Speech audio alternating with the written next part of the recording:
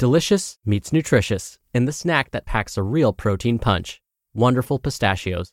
Each 1-ounce serving of Wonderful Pistachios has 6 grams of protein, giving you over 10% of your daily value and making Wonderful Pistachios one of the highest protein nuts. But perhaps more than that, I love all of the flavors they have.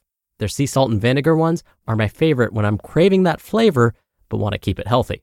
But that's just the tip of the iceberg. Wonderful Pistachios come in a variety of flavors, like chili roasted, honey roasted, smoky barbecue, and jalapeno lime, perfect for enjoying with family and friends or taking them with you on the go. Whether you're a pistachio purist who loves cracking open every nut, or you prefer the convenience of no-shells pistachios, Wonderful Pistachios has got you covered. Grab Wonderful Pistachios and elevate your snacking game today. So fill up with a healthy snack when hunger strikes. Visit wonderfulpistachios.com to learn more. That's wonderfulpistachios.com. This is Optimal Health Daily, episode 1479. Stop Shoulding All Over Yourself by Melani Schweder of abrighterwild.com. And I'm Dr. Neil.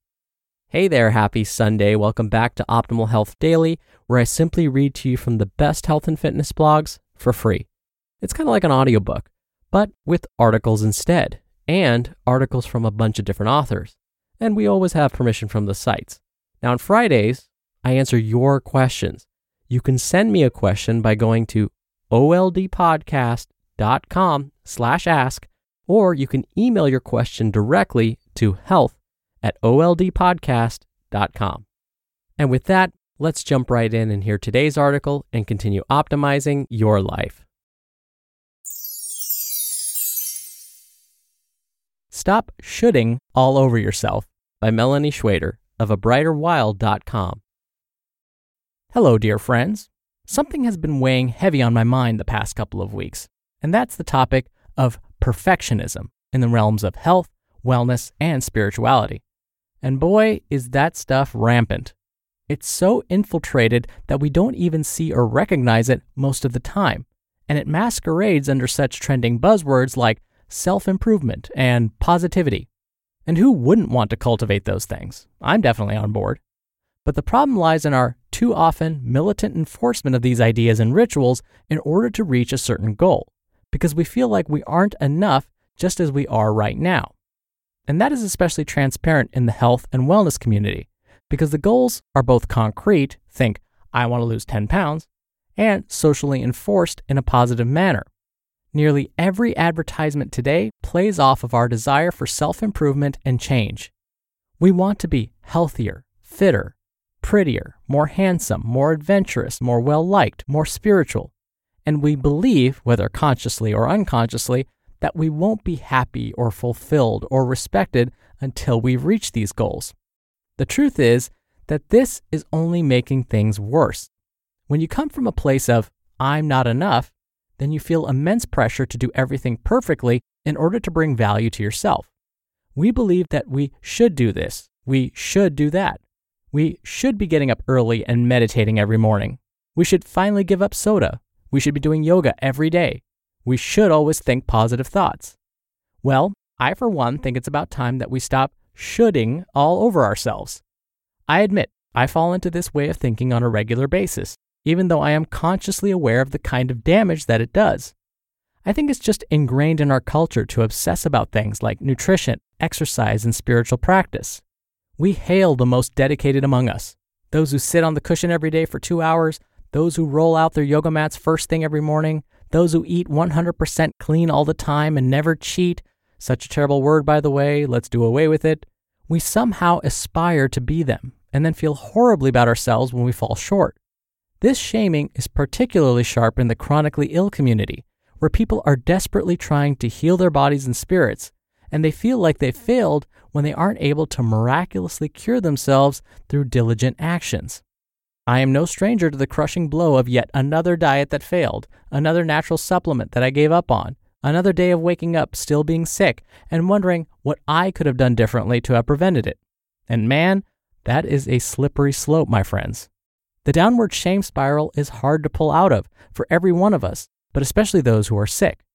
The admittedly frustrating thing is that the true healing can only happen when we let go of perfection and embrace the messiness and reality of our existence.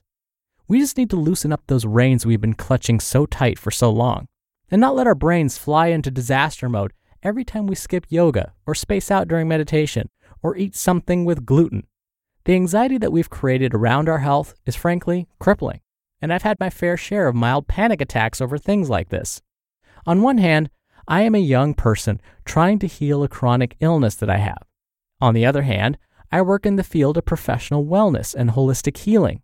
So trying to balance those two aspects of who I am can be a bit frightening at times. I get worried about people judging me or not taking me seriously because I'm not perfect. So I confess, while I do meditate every day, I definitely don't do yoga all that often. I do adhere to a mostly raw vegan diet, but yes, I do indulge in some grains and cooked foods sometimes. Yes, I still use prescription drugs to manage my sleep and pain. And there are lots of days where I just sit on the couch in front of the TV, the horror, and don't do much of anything at all.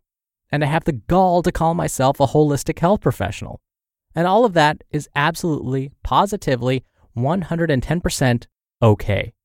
I think the world in general needs more messages of acceptance, but the wellness industry especially needs them desperately. People should be shown and told that they are beautiful, that they are well and worthy just as they are right now, not that they should lose 10 pounds or cut their caffeine intake. You are enough, and you are worthy just because you are here on this earth, living this life right now.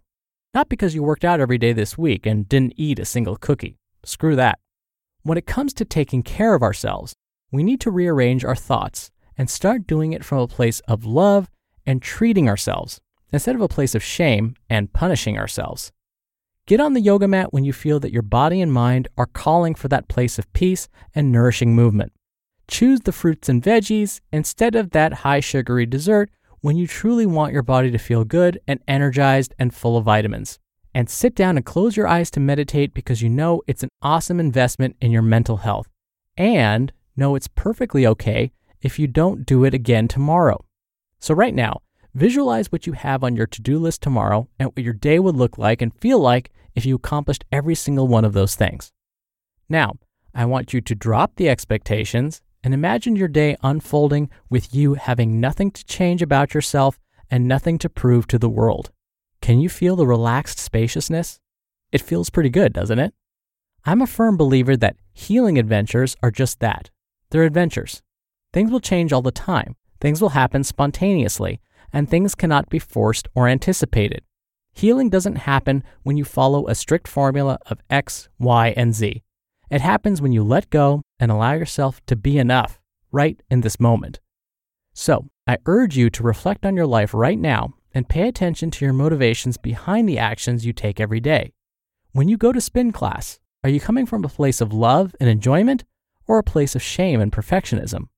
What about when you do your pranayama exercises or write in your journal or make your meals or say your prayers? Perhaps it's time for all of us to free ourselves from the shackles of health and spirituality-focused perfectionism and feel what it's like to roam wild and free, knowing that we are flawsome, also known as flawed and awesome, just as we are. You just listened to the post titled, Stop Shoulding All Over Yourself by Melani Schweder of abrighterwild.com. Dr. Neil here for my commentary. Now there's a fine line here, right? There's a place where we feel like we're just fine the way we are, but we have to ask ourselves, is that just an excuse for not going on that workout or skipping that fast food? Remember, Melani's not saying that we need to use this as an excuse. What she's saying is, don't constantly strive to be perfect. But if you're doing these good habits the majority of the time and you're not obsessing over them and feeling as though you have to be perfect all the time, well, that's what we're after. People ask me all the time, Dr. Neil, what do you eat? And oftentimes their mouths drop when I tell them what I eat sometimes on the weekends. Once in a while, I might have a donut on Sunday morning or a pancake. I might have pizza on a Saturday night. But 80 to 90% of the time, I eat mostly whole fruits and vegetables and minimally processed foods. And that's okay. But it doesn't mean that I sit back and go, oh, I'm perfect the way I am. I strive to be better, but I don't need to be perfect either. So remember, we don't want to accept who we are and use that as an excuse. But at the same time, we have to accept that we're not going to be perfect. It's all about progress, not perfection. All right, that'll do it for today. Thank you so much for being here. Thank you for listening every day. Thank you for sharing this show with someone. That's one of the best ways to keep this podcast going. I'll see you back here tomorrow for the Monday show, where your optimal life awaits.